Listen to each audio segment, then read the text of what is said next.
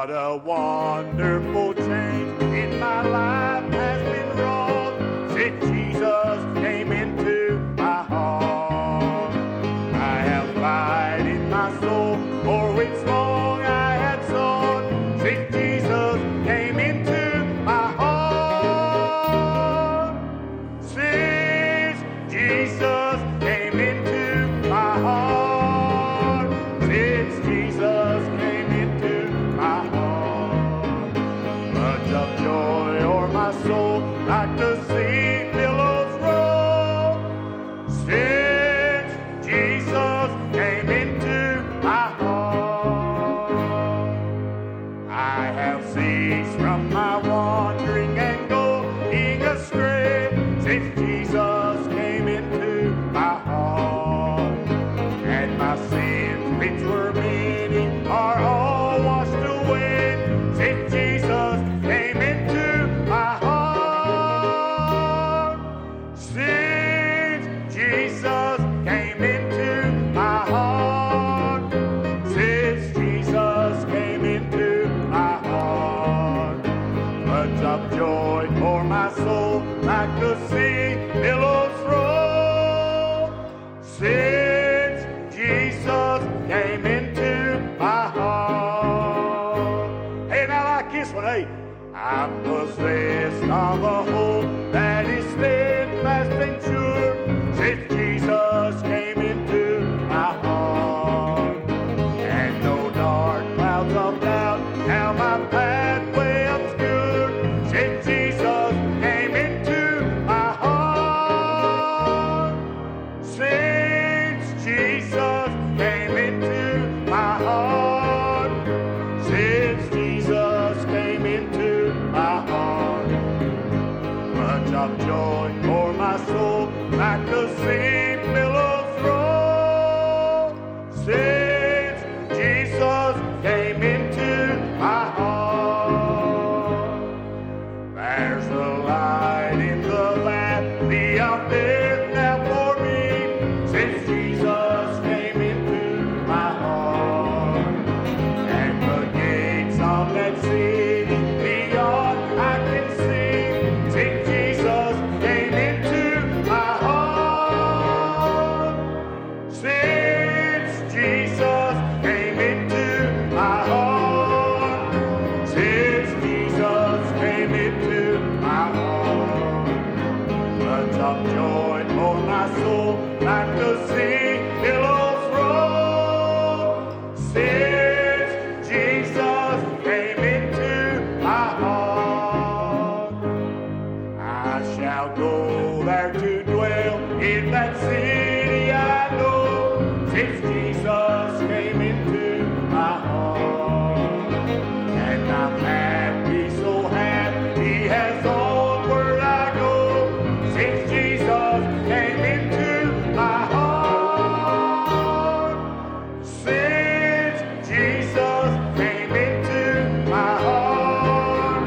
Since Jesus came into my heart. Floods of joy for my soul like the sea billows roll. Since Jesus came into my heart. Hey, what a wonderful change in my life has been wrought. I have ceased from my wandering and going astray. I'm possessed of a hope that's steadfast and sure. There's a light in the valley of death for me. Hallelujah. And I'm going to go there to dwell in that city. Hallelujah. Thank God for saving our soul. Amen. Hallelujah. Hey, I'm glad to see everybody tonight. Hallelujah. Thank God. What a privilege it is to be in God's house. Amen. Amongst brothers and sisters. Amen. And our hope tonight is if there's one person in this place that don't know Jesus Christ, that tonight would be the night that you'd make it right. Amen. Hallelujah. Brother Terry's going to lead us to the Lord tonight. Amen, Brother Terry. Amen. Thank you, Brother Ron. Lord, we just thank you, Lord, for the wonderful blessing and the spirit that you give us tonight. And since you came into our heart, Lord, like the song says, God, such wonderful joy, Lord, beyond compare. Father, I pray tonight, Lord, that you just be with our evangelist, Lord. Just touch him, Lord. Bring the Holy Spirit right down upon him, Lord. Let it be so real.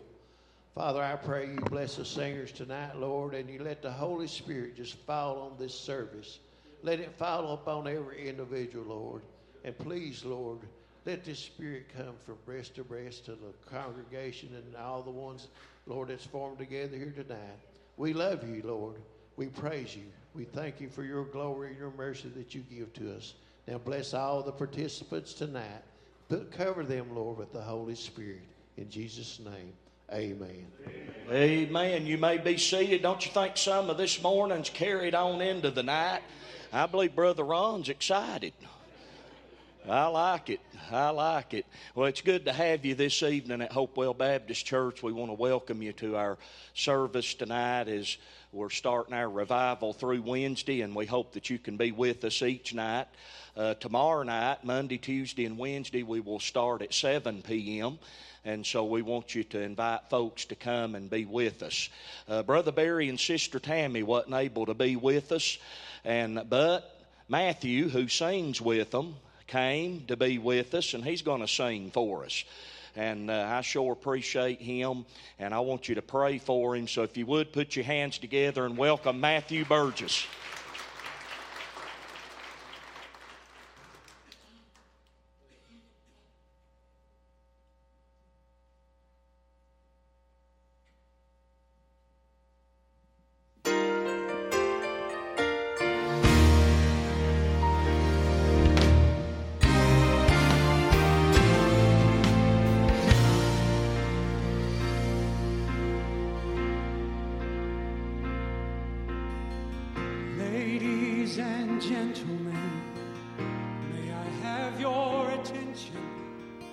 Higher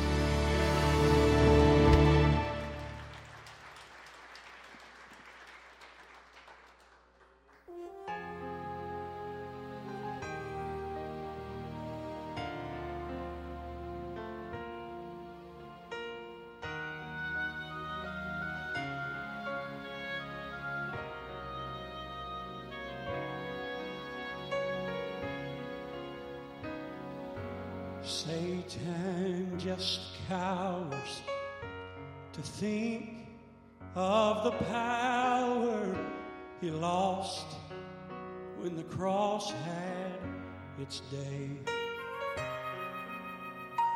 And gone are the mornings when fear without warning would win and again have its way. Now when Satan reminds me of things I regret, well, I just bring up Calvary, lest he forget. High on the mountain of sorrow and shame, grace signed my pardon as Christ took the blame. When I'm called to answer for my history,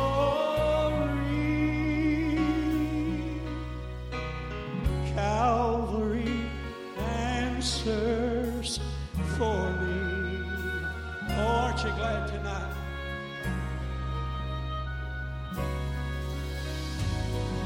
I am now under this beautiful wonder of grace that's erased all my past. Oh, and I feel the heartbeat of mercy inside me, and now I have found joy, joy at last. See, I live in freedom that those chains, they cannot bind, and I'll not look back on what I've left behind. For high on the mountain of sorrow and shame, grace signed my pardon as Christ took the blame. When I'm called to answer for my history, Calvary answers for me. Now when Satan, he reminds me of things that I regret, well, I bring up Calvary, lest he forget that high on the mountain of sorrow and shame, his grace signed my pardon as Christ took the blame. When I'm called to answer for my history, that's when Calvary answers for me.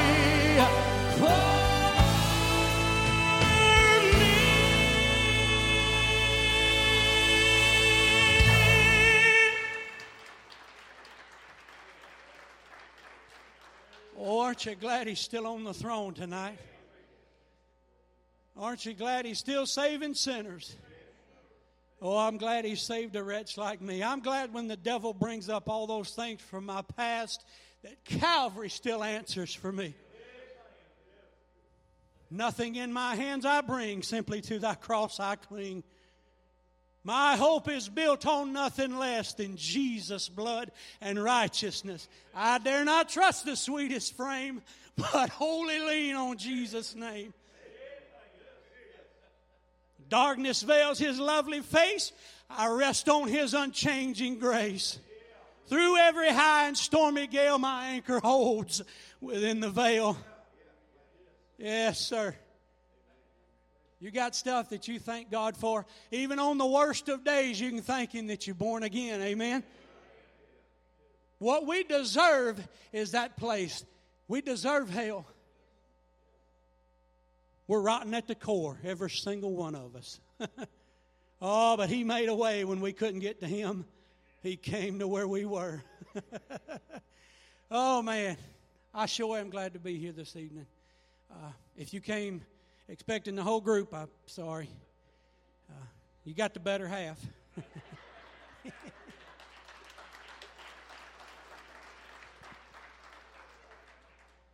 If it's just me and Barry, I'd say you got the better looking half, but, you know. But I want to thank Brother Dennis for inviting me to come. He could have said, well, if all of you can't come, I don't want any of you. But he opened the doors, opened his arms, and opened his heart to me, and I sure do appreciate it. I don't take it for granted. Never take it for granted when I get to stand and just testify on how good God is. I'm full tonight. I don't know about y'all. I clear me off a spot right here and just have a spell. I think about how good He's been to me. Think about what I deserve. Think about the bad shape I'd be in without Him. I was going to do something else, but I think I'll do this now. I ain't got no program. Got some stuff I want to sing. Maybe God will let me sing it. But I feel like I need to do this. I wouldn't pay too much attention to my guitar playing. I'm from Mississippi. We call them guitars. They're not guitars. They're guitars or guitars, depending on who you ask. I'm not a musician. God blessed me with being able to sing a little bit, but all because of Him, and ain't nothing because of me. He didn't bless me like He's blessed some folks to play. Just pick up something and play it. And I do a lot of practicing. My fingers hurt, and I still ain't that good. I still ain't good at all. I can make a noise every now and then. That's about what I get. But I've been able to sing some songs that you can't find tracks for them. You can't hardly find music for them. The one I want to do, it's not particularly one of them, but that's one of the reasons why I tried picking some of these old songs, and because you can't sing them any other way unless you know somebody plays piano and knows how to, play them, and you can sing them. But I don't know. I heard a preacher say one time, you want God to show up in a place, you just brag on Him a little bit, and He'll show up. But I want to tell you how faithful He's been, in spite of me.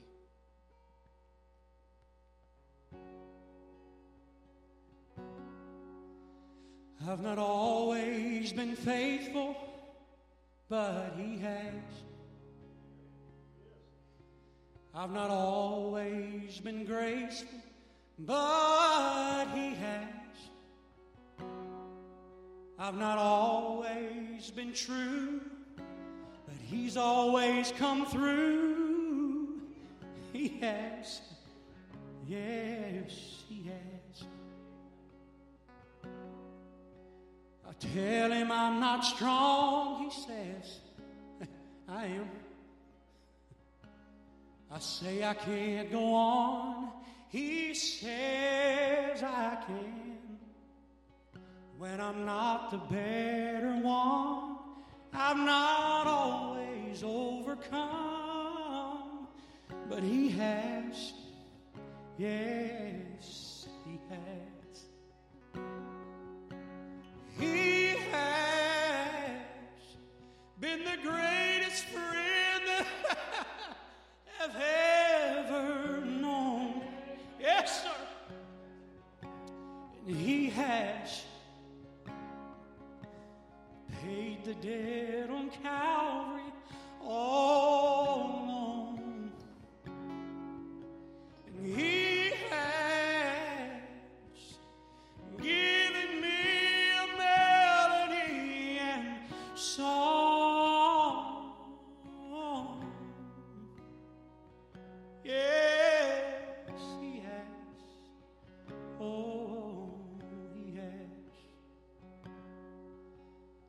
can't see what's ahead, but He has.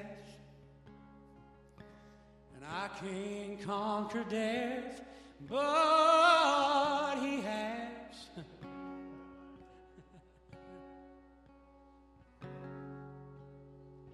Good gracious.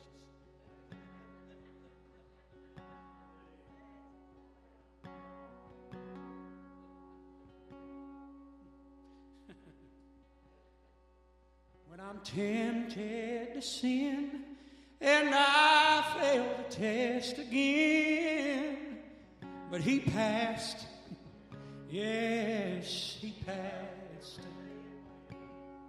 Oh, and He has been the greatest friend that I have ever known. Oh, and He has paid the debt on Calvary all alone.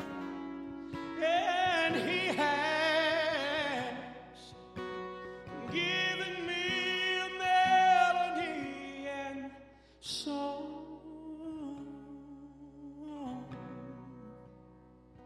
Yes, He has. Oh, He has.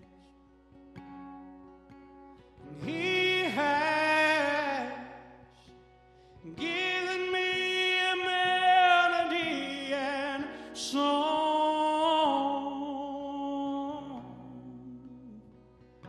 Oh, He has. Yes, He has.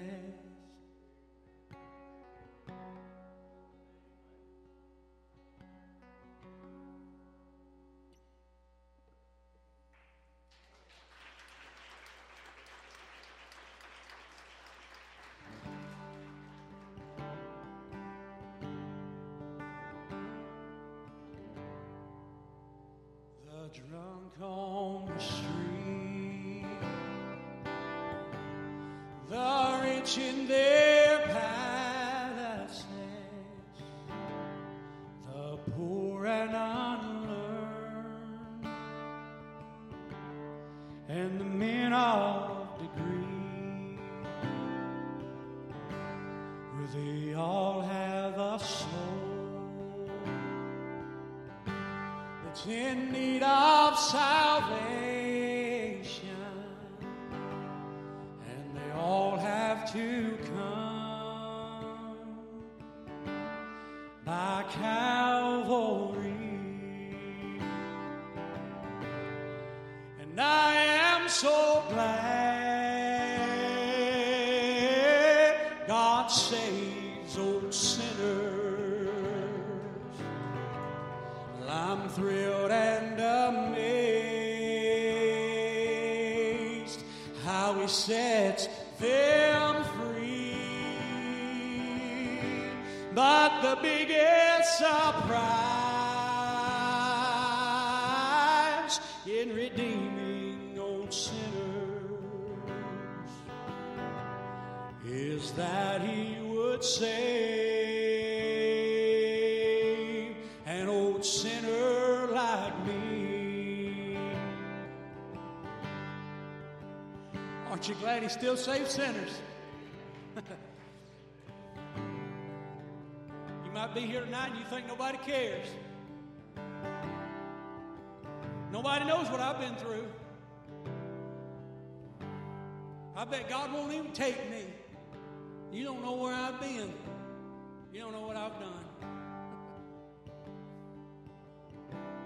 If He can save me, He can save you.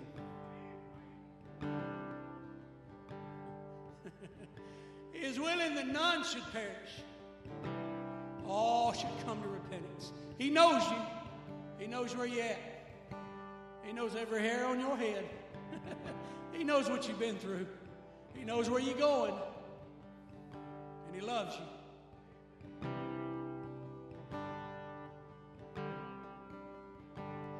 Well, was I so bad that I needed forgiveness? And was I so wrong had to be redeemed. Well, I wasn't a thief, but I lived in sin's prison, and I was as lost as a sinner could be. Here's the good part. But I am so glad God saves old sinners, and I'm thrilled and amazed how He sets them free. But the biggest surprise in redeeming old sinners is that He would save an old sinner like me. And I'm glad that He saved an old sinner like me.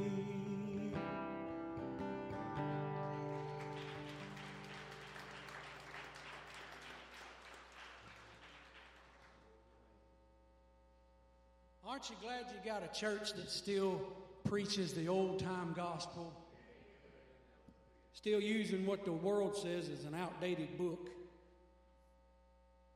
Still got a preacher that stands in the old way, the old-time way. Got an evangelist that still preaches the old-time gospel.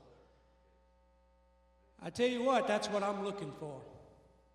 I don't want all this mess that's got all these frills and bells and whistles on it.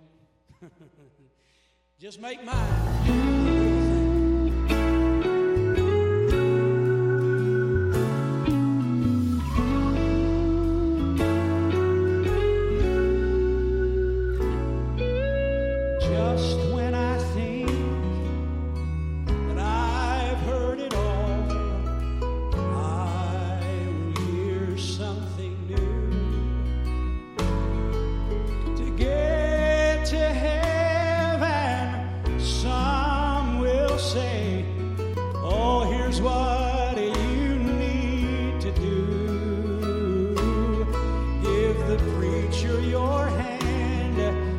Join his little band, and you'll hear the glory bells ring. But I like what I've got, though modern it's not.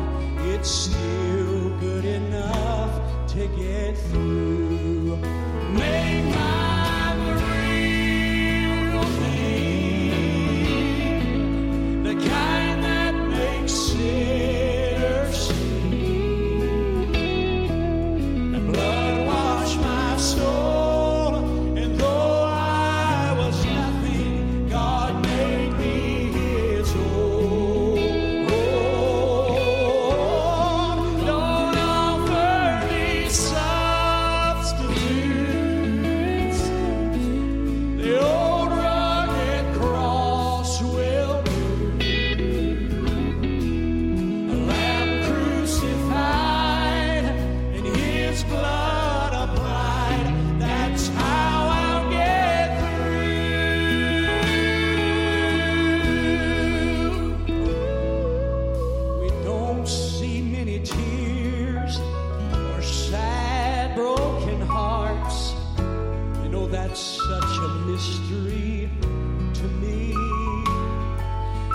Something as big as a new birth takes place, and there's no signs of a sinner set free.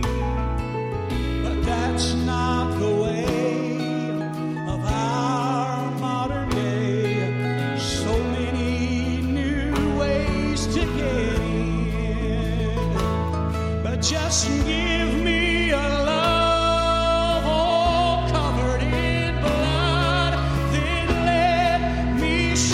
victory. Oh,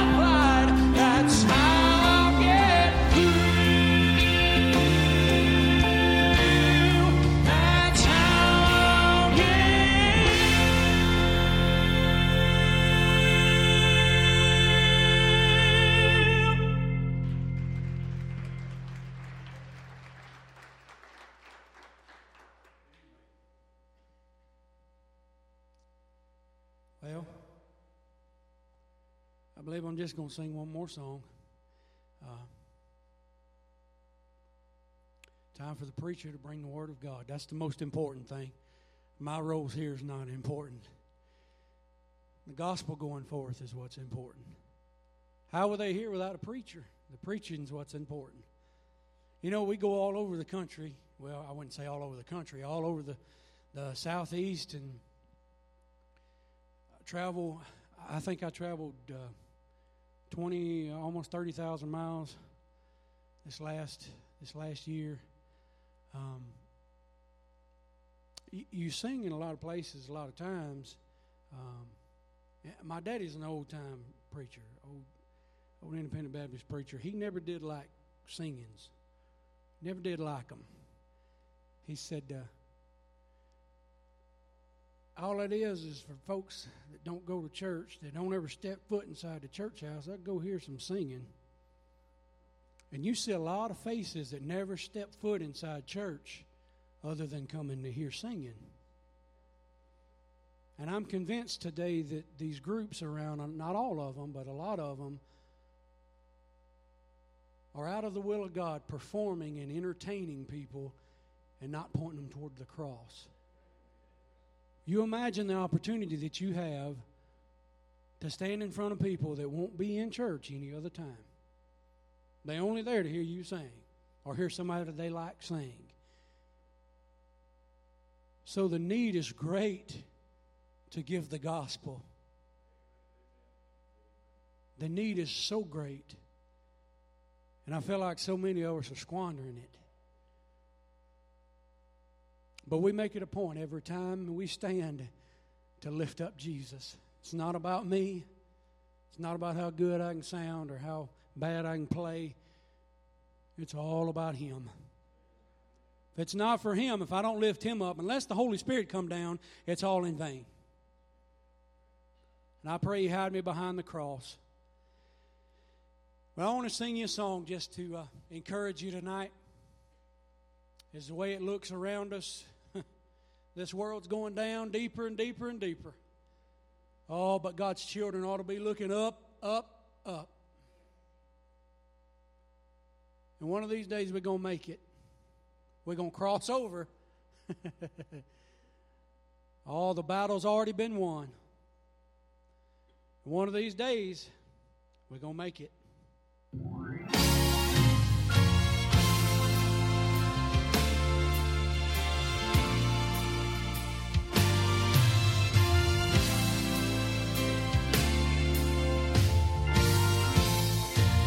I just came from the throne room today. I've been talking with my sweet Jesus, and I was reminded where I am and where I've been. I've sailed many waters rough and deep, but someone has sailed each one with me. Safely and surely I rode the storms with my dearest friend. Oh, I am safe thus far. He's brought me safe thus far. Oh, I'm in the ship with one who made the moon and the stars. I'll praise Him for mercy that can't fail. I love that old grace that still prevails. This is my story. I'll give Him the glory. Safe thus far.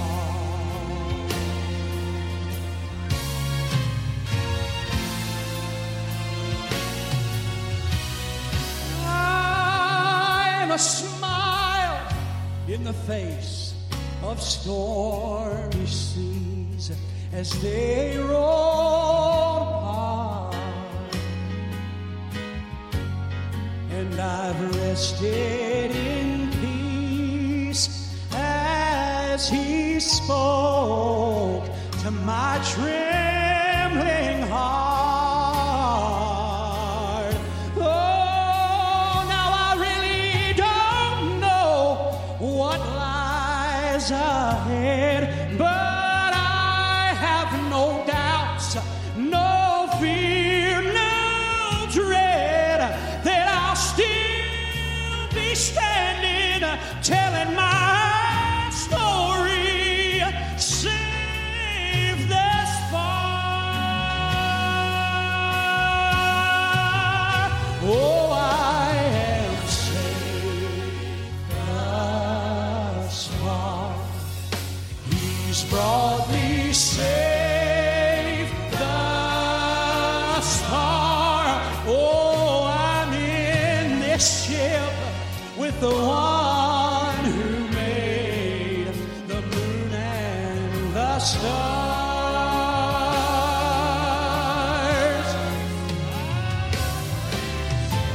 The mercy that cannot fail, I love that old grace that still prevails. And this is my story, I'll give Him the glory. This is my story,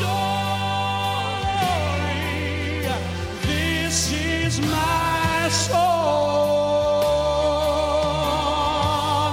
I'm praising my Savior all the day long. And praise Him for mercy that cannot fail.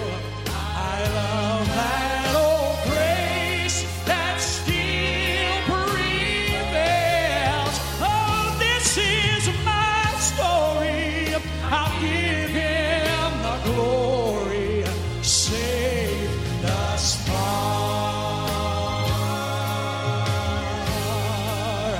safe thus far.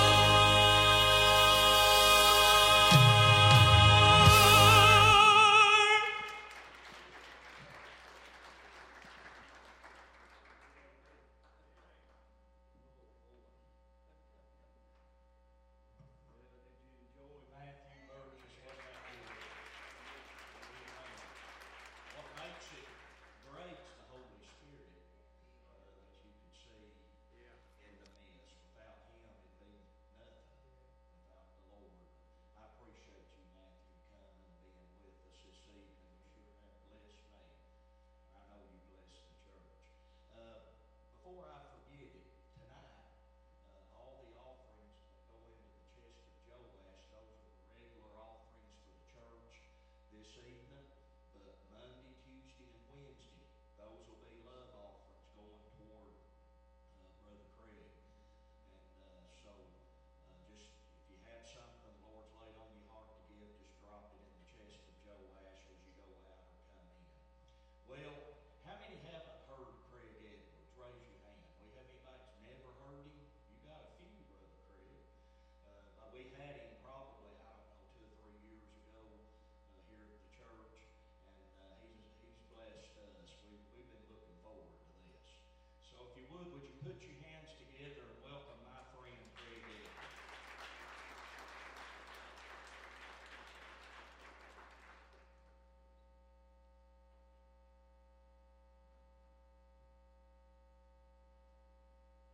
Good to be here tonight. Appreciate the invitation. I thoroughly enjoyed the singing tonight. It's been a real blessing. And I'm glad we've made it safe thus far. And we're going to make it safe all the way through. I appreciate Brother Dennis, his wife, his family. They've been friends down through the years. And he's special and very dear to my heart. He's more than just a brother. He's a friend. And a friend loveth at all times. And Brother Dennis has proved to be that kind of friend. I know I walked up kind of slow, and I'm just going to warn you, that's my normal gait. I've been slow all of my life. I think my mama carried me like 12 months before I was born. And then after I was born, I didn't get my birthmark until I was 8 years old. I've never been first for anything in my life. But it is a joy to be with you this evening. I want to talk to you about something that I talked to our people about this morning. And as I drove over the mountains, it was just on my mind. I thought about it all the way here. And what I want to talk to you tonight about is the goodness and the greatness of God. One of the first prayers I learned as a child was the simple prayer, God is great, God is good. Let us thank him for this food, or for our food. There was a few times I was hungry. I sat down at the table and jumped the gun, and I had to pray like this: God is good, God is great. Thank you for the bite I ate. But that's a prayer that children have prayed for many, many years. And it's a sweet prayer. And it's a cute prayer. God is great. God is good. Let us thank him for our food. But if you look at that prayer and examine it closely, you'll find that that prayer contains two awesome attributes of God. And those attributes are: God is great. God is sovereign. He does what he wants to.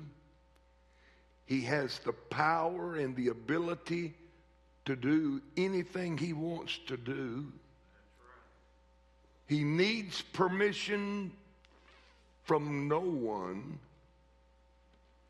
He's big enough. He's God enough.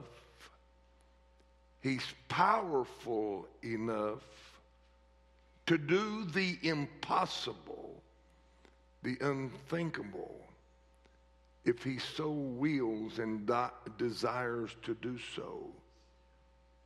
God is great. And God is good. He's good. God is great. God is good. Both of these attributes of God are found in one word. One word defines these attributes of God, and that is, God is holy. God is holy, and the word holy embraces his goodness and his greatness. When we think about the holiness of God, most of the time we think about God's purity. We think about God's righteousness. And that is the secondary meaning of the word holy. But if you'll study just a little deeper, maybe in a lexicon, you'll find that the primary meaning of the word holy means to be set apart, to be consecrated, or to be unlike any other. And what that means is God's righteousness is unlike any other. His power is unlike any other. His greatness is unlike any other. His goodness is unlike any other. God is holy. He is in a class all to himself.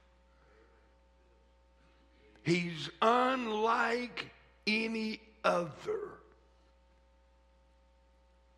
God is good. Psalms 119 and verse 68 says, "Thou art good and doest good." I could give you many proof texts tonight from the Bible declaring that God is good. But one's enough. Thou art good and doest good. As a matter of fact, God is the fountainhead of all goodness. What God does is consistent with who God is. God is always true to his character. God is not good because he does good, but rather God does good because he is good. We serve a good God. He's a good God, and the Bible said he does good. By the way, a good God can't do anything but good. God is great. God is great. He's the CEO of the universe. In 2 Samuel chapter 7 and verse 22, the Bible declares, "Wherefore thou art great, O Lord, for there is none like thee." He's unlike any other. "Neither is there any God beside thee, according to all that we have heard with our ears." Not only does the Bible declare that God is good, the Bible also declares that God is great. However, the goodness of God and the greatness of God has been challenged down through the ages, all the way back to the Garden of Eden. People have challenged the goodness of God and the greatness of God. The question has been raised, if God is good, why is there so much evil in the world? If God is good, why is there so much pain and suffering in this world? If God is good, why are there natural disasters that often kill hundreds of thousands of people? If God is good, why do little babies go to bed hungry at night? If God is good, why are some born with sick and frail bodies? If God is good, why does cancer exist? If God is good. Or if God is great, if he is all powerful, why doesn't he stop it? Why doesn't he do something about it? If God is good, and if God is great, why doesn't he put an end to evil and human pain and suffering? I'm sure most of you have heard of a very famous personality by the name of Larry King. Larry King died recently, but he was a famous TV personality, radio personality. Larry King probably interviewed more famous and powerful people than anyone that's ever lived. Larry King was a Jew. And for many years, he claimed to be an agnostic. He believed that there was some spiritual power or some spiritual being out there. But he didn't have a name. And you could not know him. But in the year 2015, Larry King announced that he had become a full-blown atheist.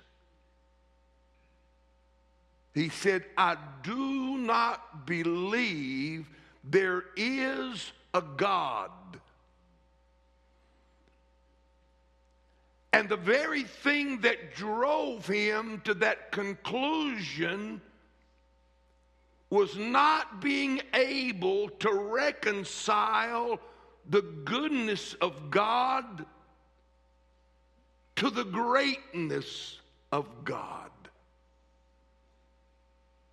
If God is good, why is there evil and suffering in the world?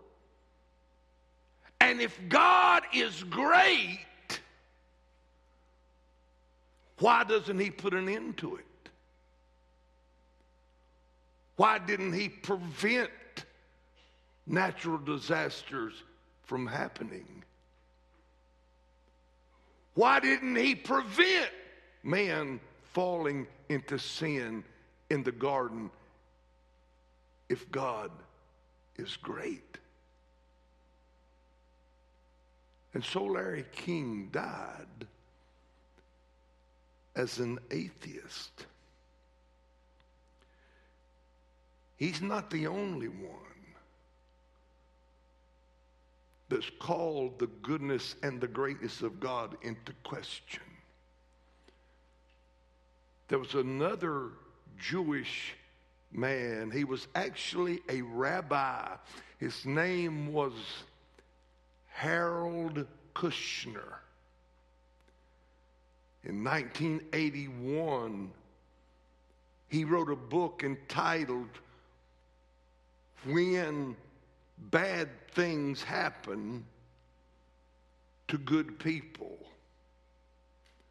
When bad things happen to good people.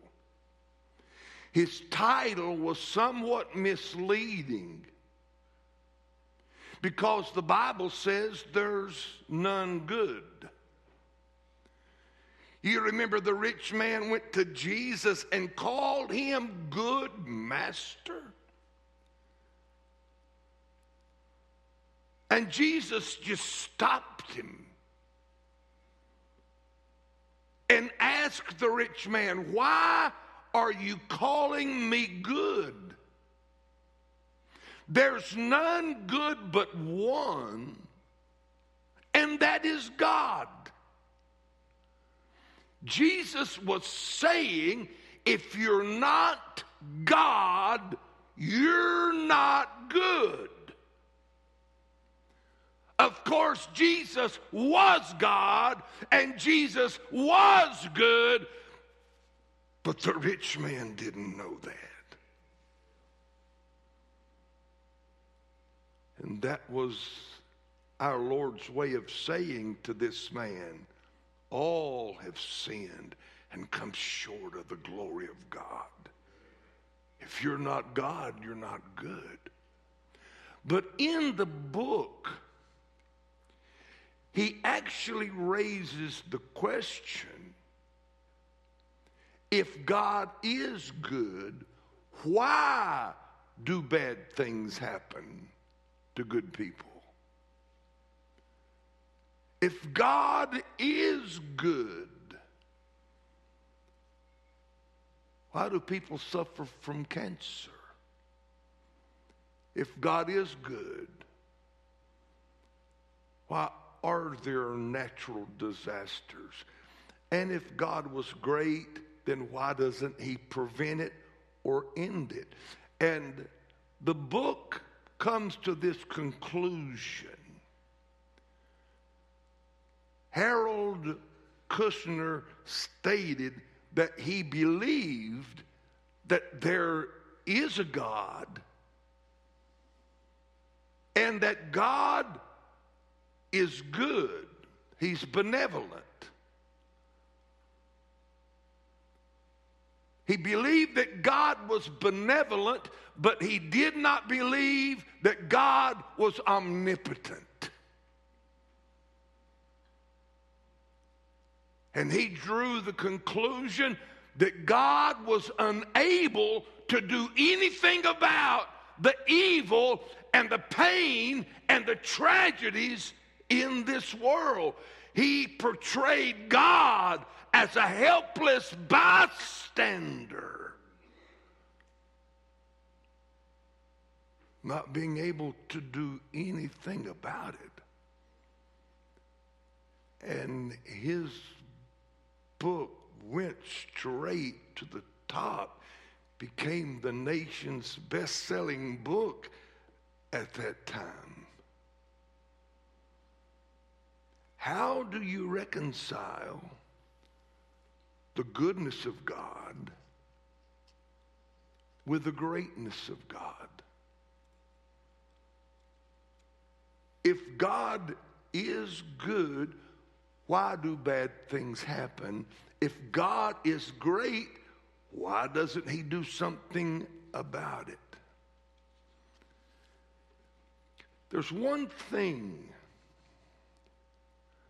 that Larry King and Harold Kushner failed to see. And that is, God is good, God is great, which is embraced by his holiness. He's holy. As a matter of fact, his goodness is holy. His greatness is holy. Everything about God is holy. His thoughts are holy. His words are holy. His works are holy. Everything God does is holy. Larry King and Harold Kushner felt that if God was good, that no one would ever be sick. They believed that if God was good, no child or no person would go to bed hungry at night. They believed that if God was good, there would be no crime, no murders, no war.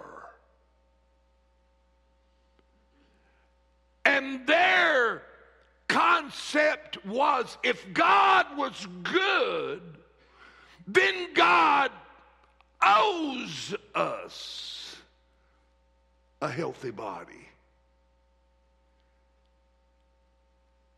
and wealth and happiness and peace.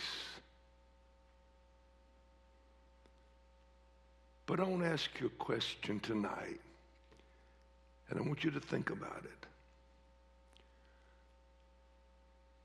God's holiness demands justice. My question is, could God be good if he rewarded rebellion? Could God be just and righteous and holy if he blessed evil? You see, God made us with a will.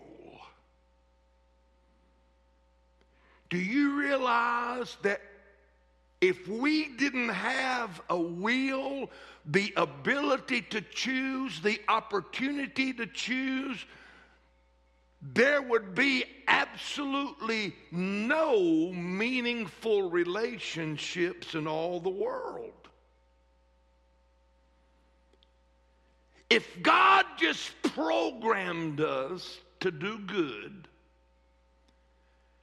and if God programmed us to make the right choices, if God just programmed us to always do the right thing, we would be nothing more than a machine.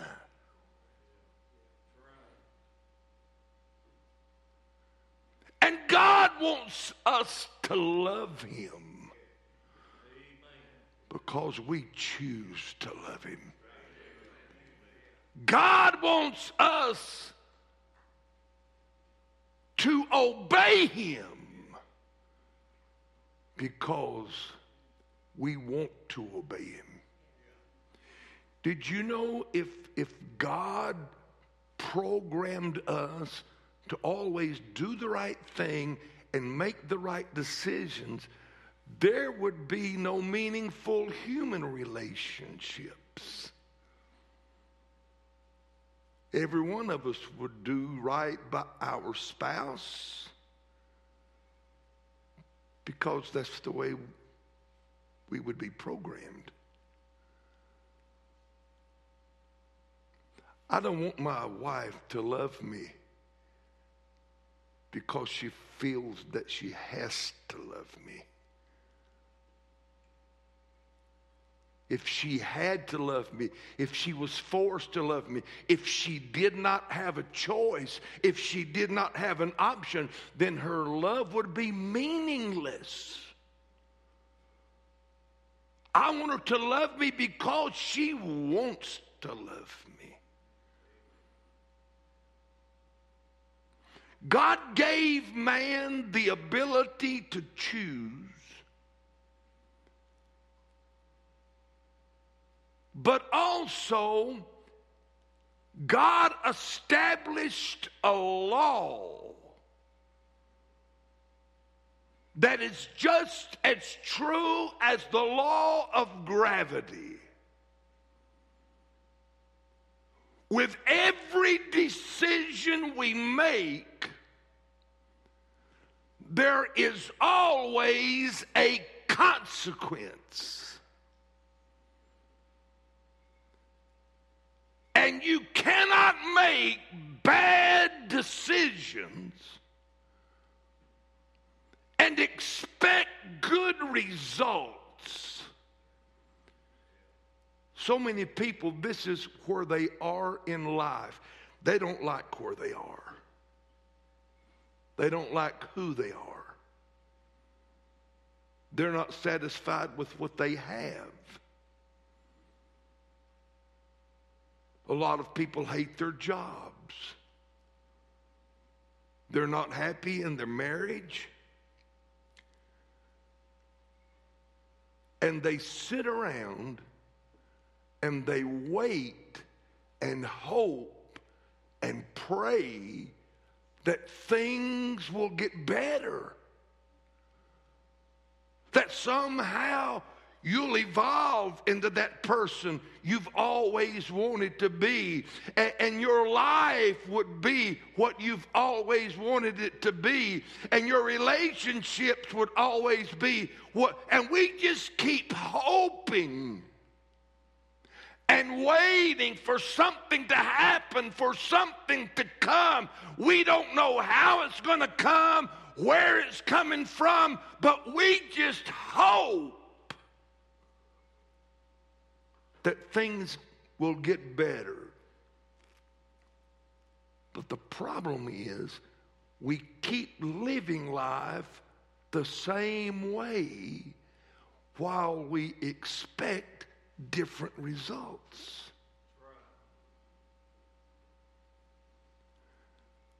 The life that you're wanting, the life that you're desiring, that I'm desiring, doesn't just happen to come. A good life is the result of making good decisions.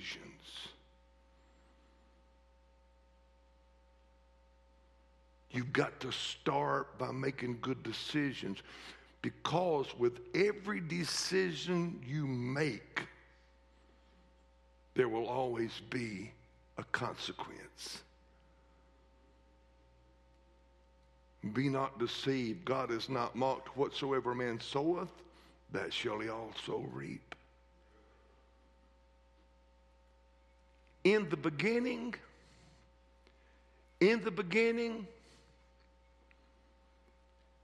there was Lucifer, the anointed cherub that covereth, perfect in beauty, the sum of wisdom. Every precious stone was his covering, but there was no Satan. In the beginning, God made man and from man he made woman, and there was no such thing as cancer. And there was no such thing as earthquakes. And God made a world where tsunamis did not exist. You see, every time something happens, people want to point their finger and blame God. Every time there's a national tragedy or a natural tragedy, people want to blame God. People suffering from sickness and other diseases, everybody wants to blame God. But in the beginning, God created a world that was free from natural disasters, free from sickness, free from pain. And the suffering and the curse that was placed on the earth and the pain was a result of man making bad decisions.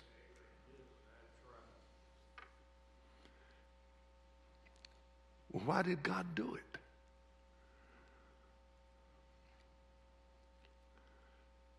Listen to me carefully. Why did God do it?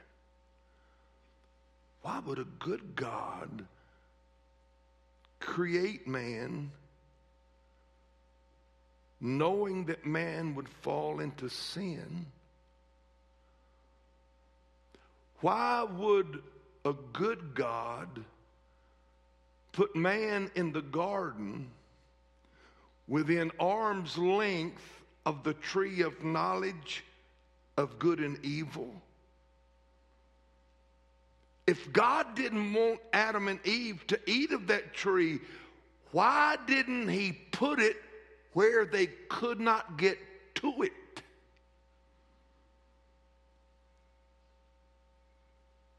If we have items in our homes that could be harmful to our children, what do? We put it out of their reach. If you have a bottle containing some type of medication, and some of these medicines concern me. For example, I saw some type of medication the other day in the drugstore, and this is what it said on the box: maximum strength. Maximum strength. It sounds to me like they just made it strong enough to kill you and then backed it up a couple of notches. Maximum strength. This is the most you can take without dying. But on the medicine bottles, it'll always tell you, keep this and all medications out of the reach of children. So you put it on the top shelf. God didn't put the tree of knowledge of good and evil on the top shelf. He put it in the midst of the garden, right beside the tree of life.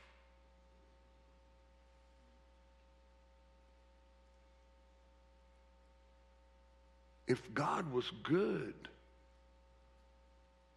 why would he put Adam and Eve in that situation? Or if God was great, why didn't he prevent it from happening? Why didn't he stop it? Listen to me. I want to tell you why. And I believe I can.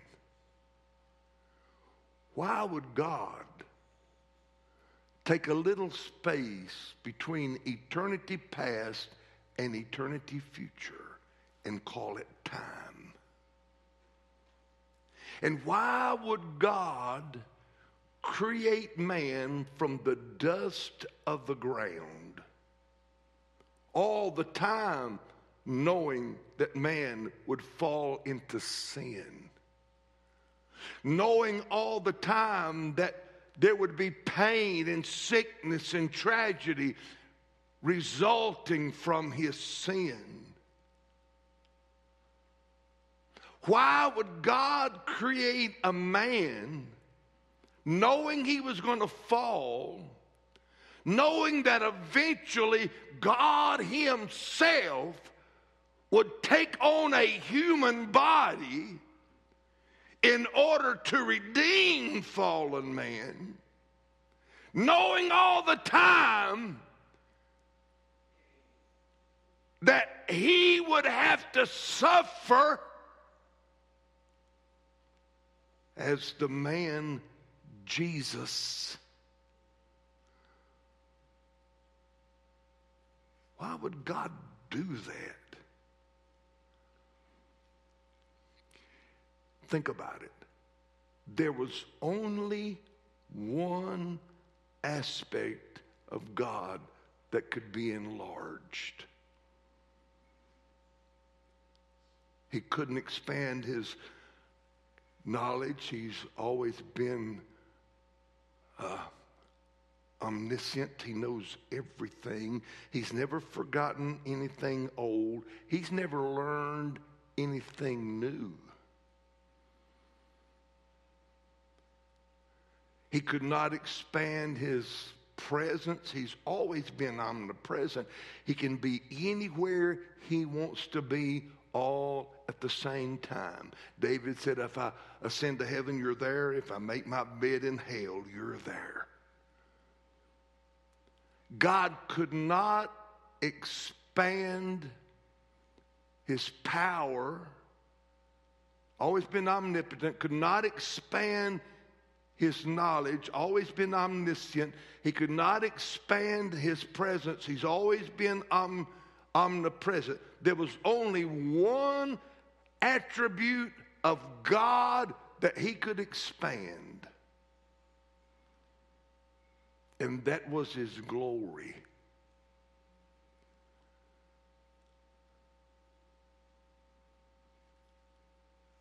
God created man knowing that he was going to fall into sin.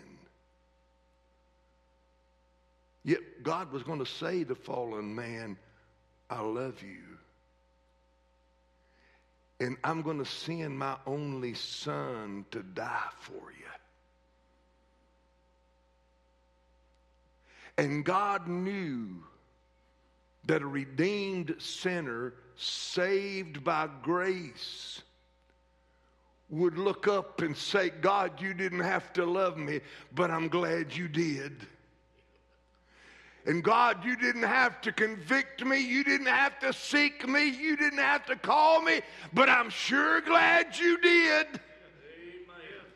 And God, you didn't have to send your son Jesus to suffer, to bleed, to die, to shed his blood so that I might have life. But I'm sure glad you did. And God, you didn't have to save me, but I'm sure glad you did. And God knew that a redeemed sinner would give him glory. It's all about his glory. Why did God allow Lucifer to become Satan? It's about his glory. Why didn't God stop Adam and Eve from falling in the garden? It's all about his glory. Why doesn't God take away human pain, human suffering? Because God gets glory through our suffering. In John chapter 9, there was a man born blind. And the disciples asked the question, who sinned? Did he sin or did his parents sin that he was born blind? And Jesus said, nobody sinned. You know, a lot of time we look at human tragedy and we think somebody must have sinned. Somebody must have done wrong somewhere. And now they're just reaping the seed they sow. No, Jesus said nobody sinned. Nobody sinned that he was born blind. But he was born blind that God might be glorified.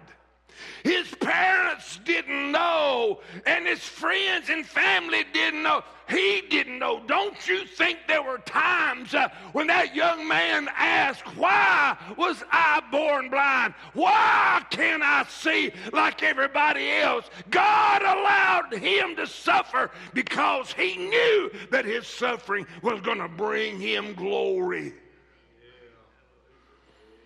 Why did Jesus allow Lazarus to die? He plainly said his sickness is not unto death.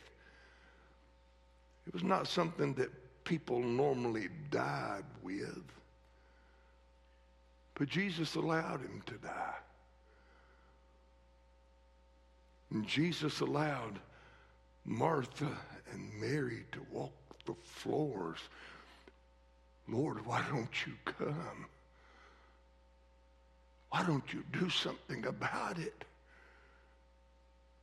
Why aren't you here? And when he finally did come, both of them said, Lord, if thou hadst been here, our brother would not have died.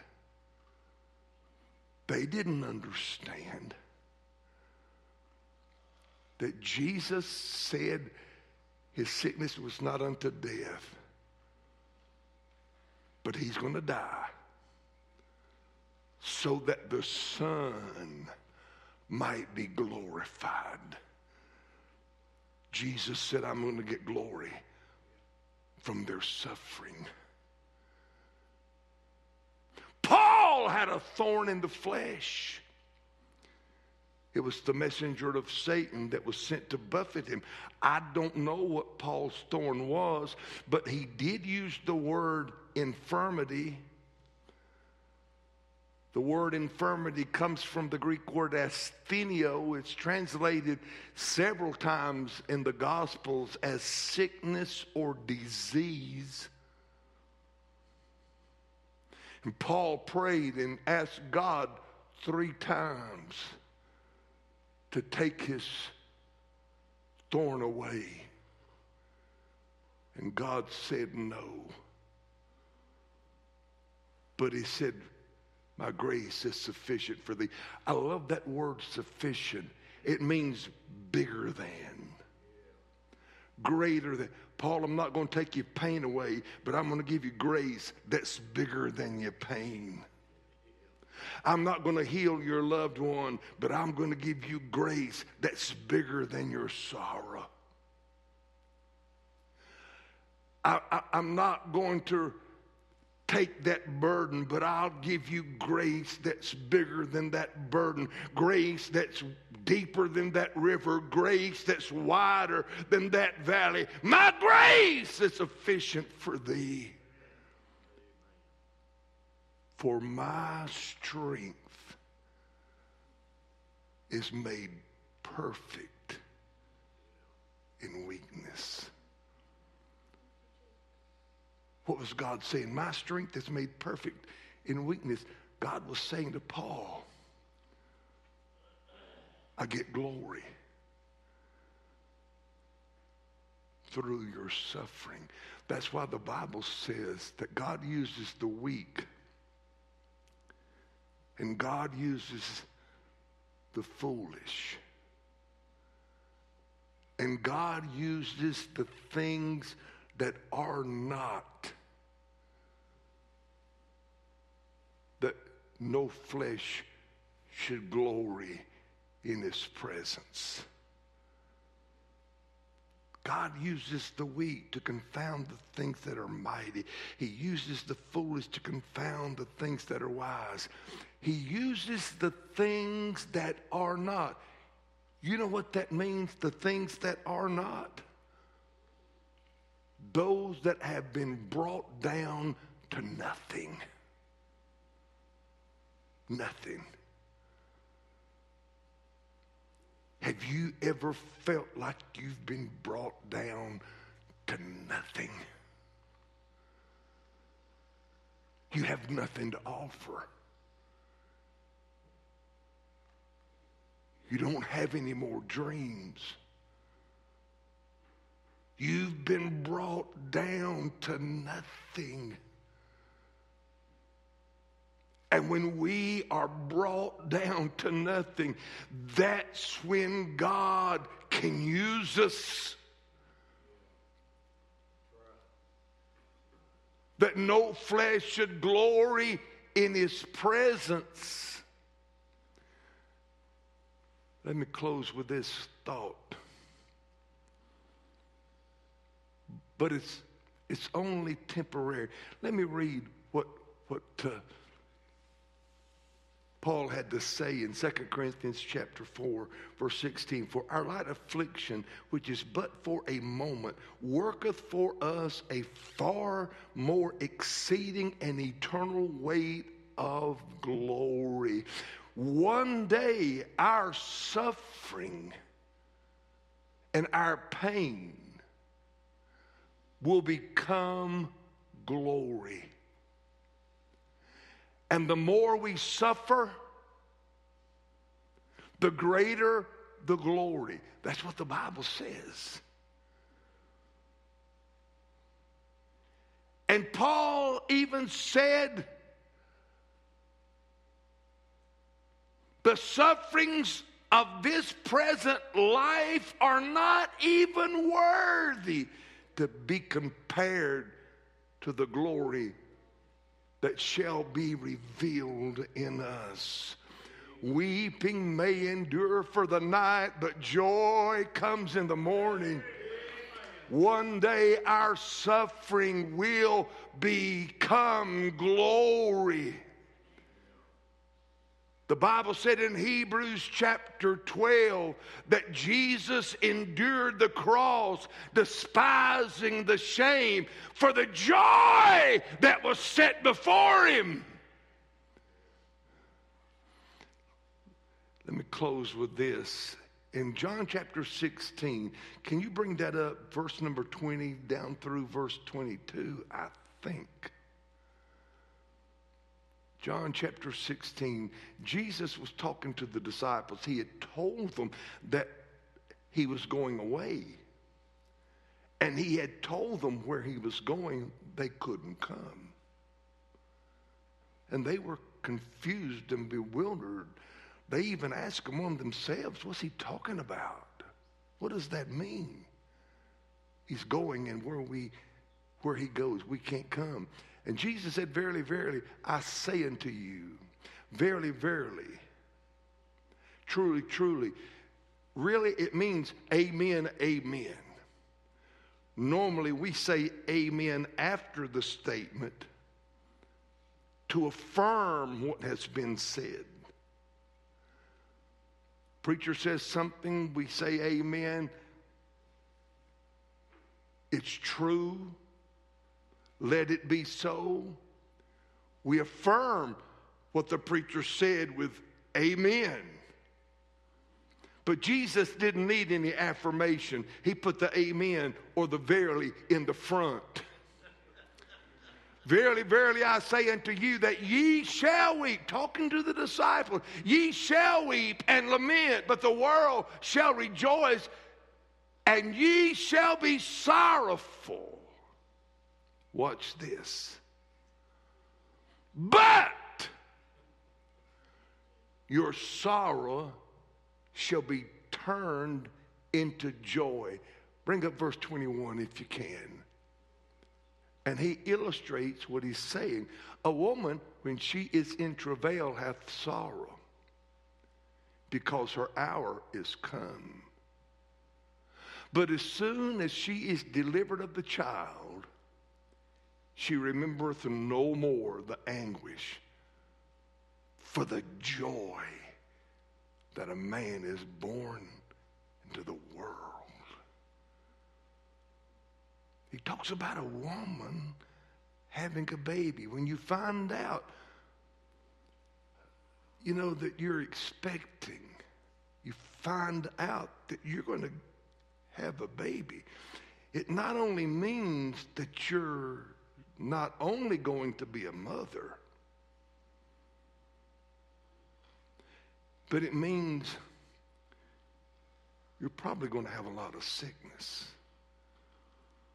And you're probably going to get nauseated, especially in the mornings.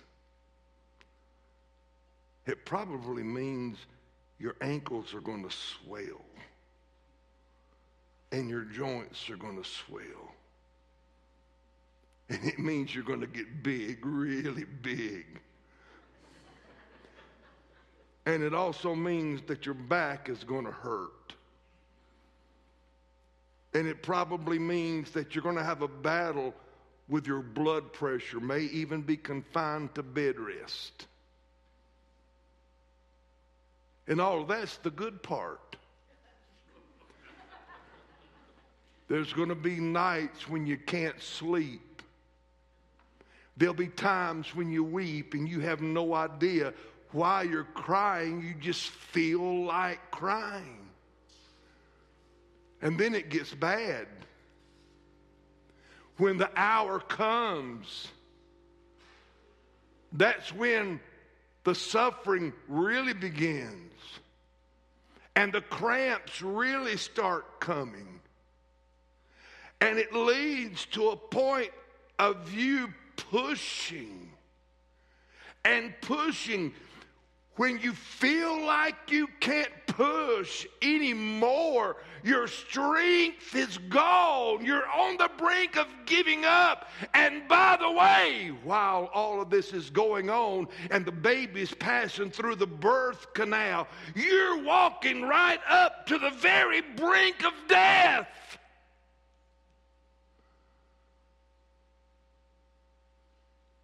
But finally, the baby comes. And you get to hold the baby for the first time. And you don't think about those mornings when you almost threw up your toenails. You don't think about your joints swelling, your feet swelling, back hurting, not being able to find that comfortable position. You don't think about those sleepless nights. You don't think about the high blood pressure. You don't even think about the pushing and the pain. When you see that baby, all of your sorrow and pain becomes joy. Joy. The same baby that caused you to gain all that weight,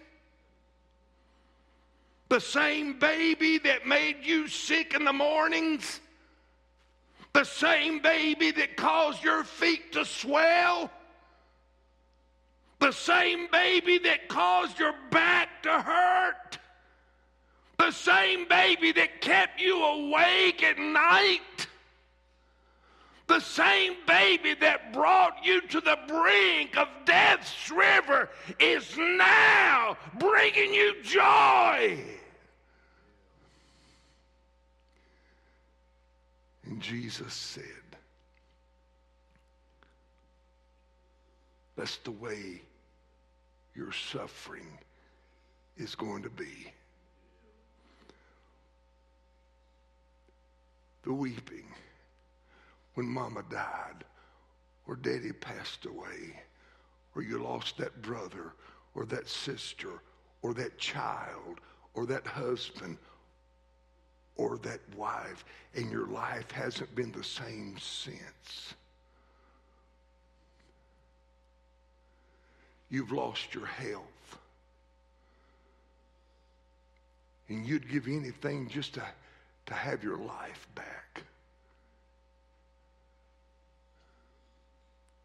Some are in chronic pain. They suffer every conscious moment they're awake. But one day,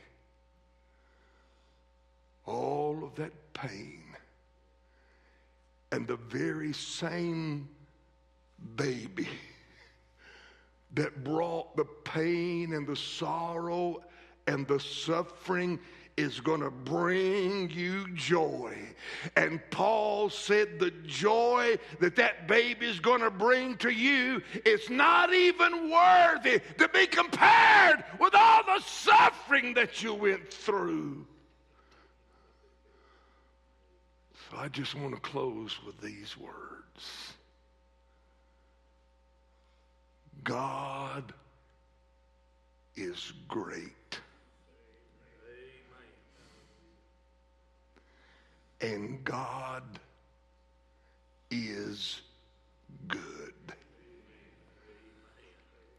Would you stand with me all over the building?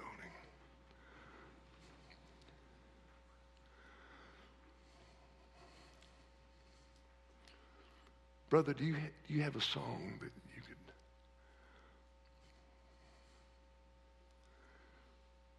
This, whatever God puts on your heart will be fine.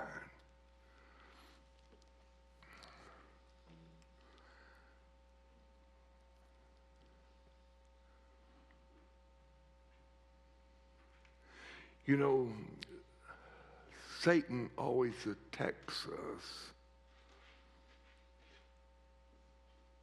in what we know about God, the knowledge we have of God.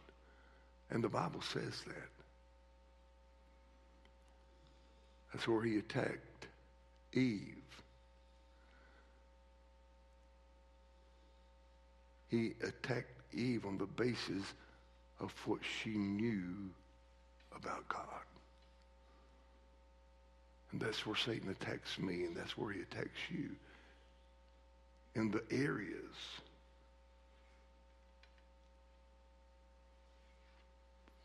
what we know about God. I know God is good.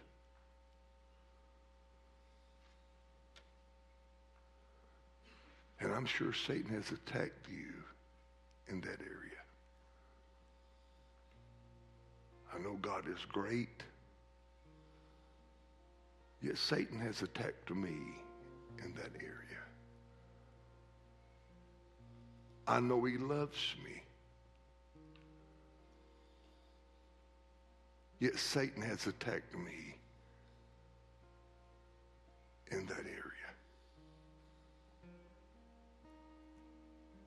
Has Satan ever jumped on your shoulders and whispered into your ear, there's no need for you to pray? You think God's going to hear your prayer? God doesn't care about you.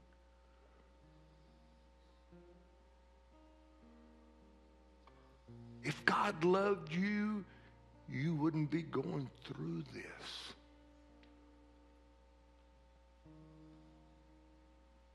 If God was really good, and if God was really great, why hasn't he prevented all the bad things that have happened in your life? I'm talking about where the rubber meets the road. And all of these are fundamentals that we must get right. We've got to get these right. God is good. God is great. And he does love you. And he does care.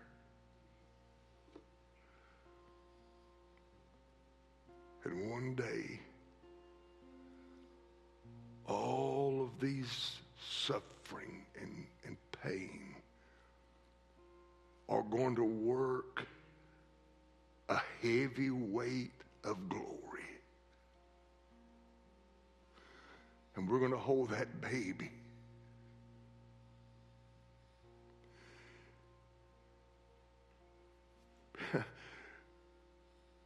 And the joy of holding that baby will so far exceed and outweigh all the suffering that we've ever known.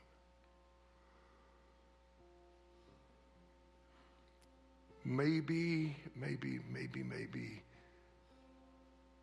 you need to talk to God about it tonight.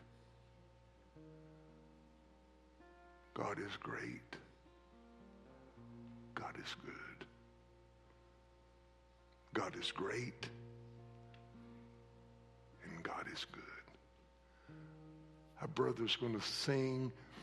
Just a moment, I'm going to pray. Your preacher will come and close the service.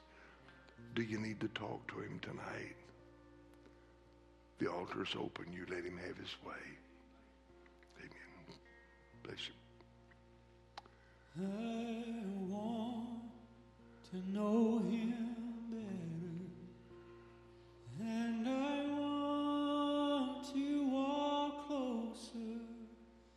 I want to learn about the heart that was broken for me.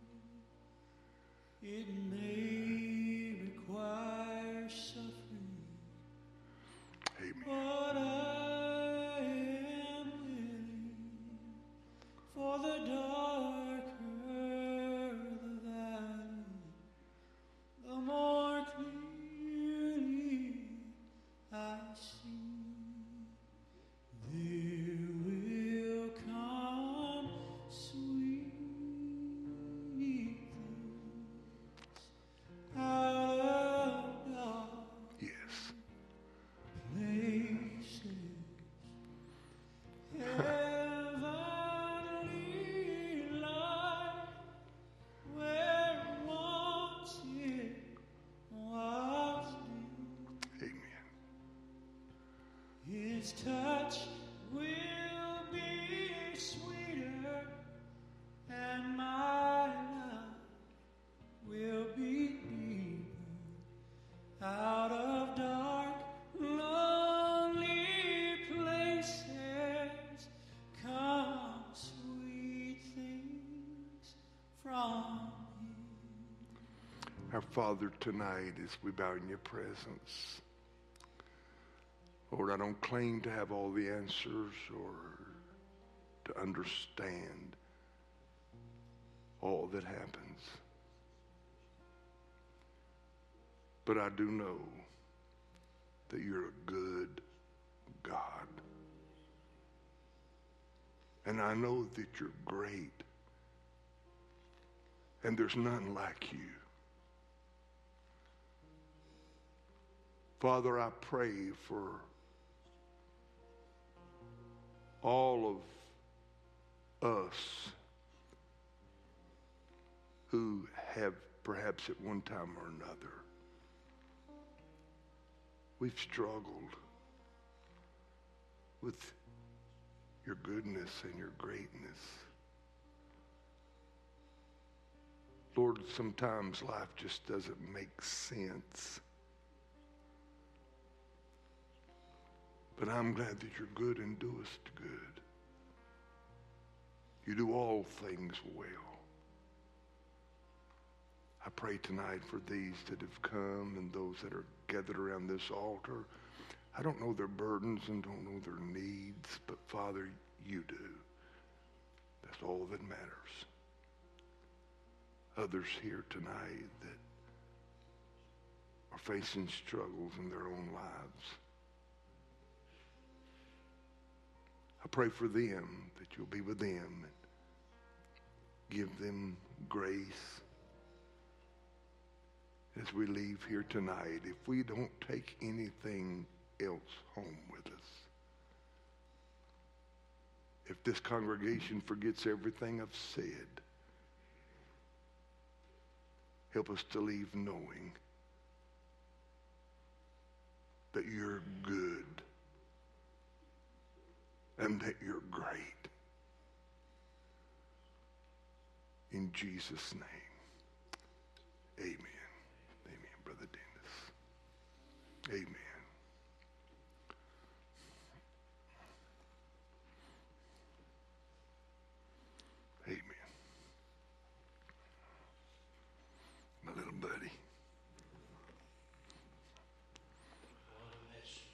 Love you, man. Thank you, brother. Love you. Thank you so much.